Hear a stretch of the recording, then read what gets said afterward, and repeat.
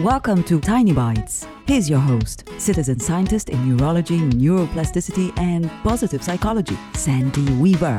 Do you ever have days when you doubt yourself? When you feel like everything that can go wrong is going wrong and you're powerless to make things go right?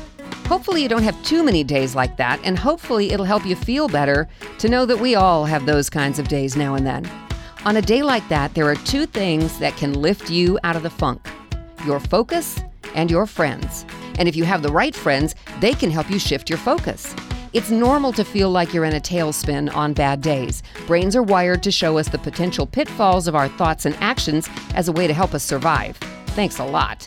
You can overrule your brain's wiring system by shifting what you choose to focus on. Your brain wants to focus negatively. Stop and think about what would be a more positive way to focus. If you can go for a walk outside for 10 minutes, do it, and let the fresh air and nature lift your spirits. If you have a friend who can usually be counted on for fun, call them. When life is dishing up a feeling of down in the dumps, use your focus and your friends to lift your spirits back up where they belong. Subscribe to the podcast and share it with your friends. And there's lots more at centerforworkplacehappiness.com. Here's to your well-being, one tiny bite at a time.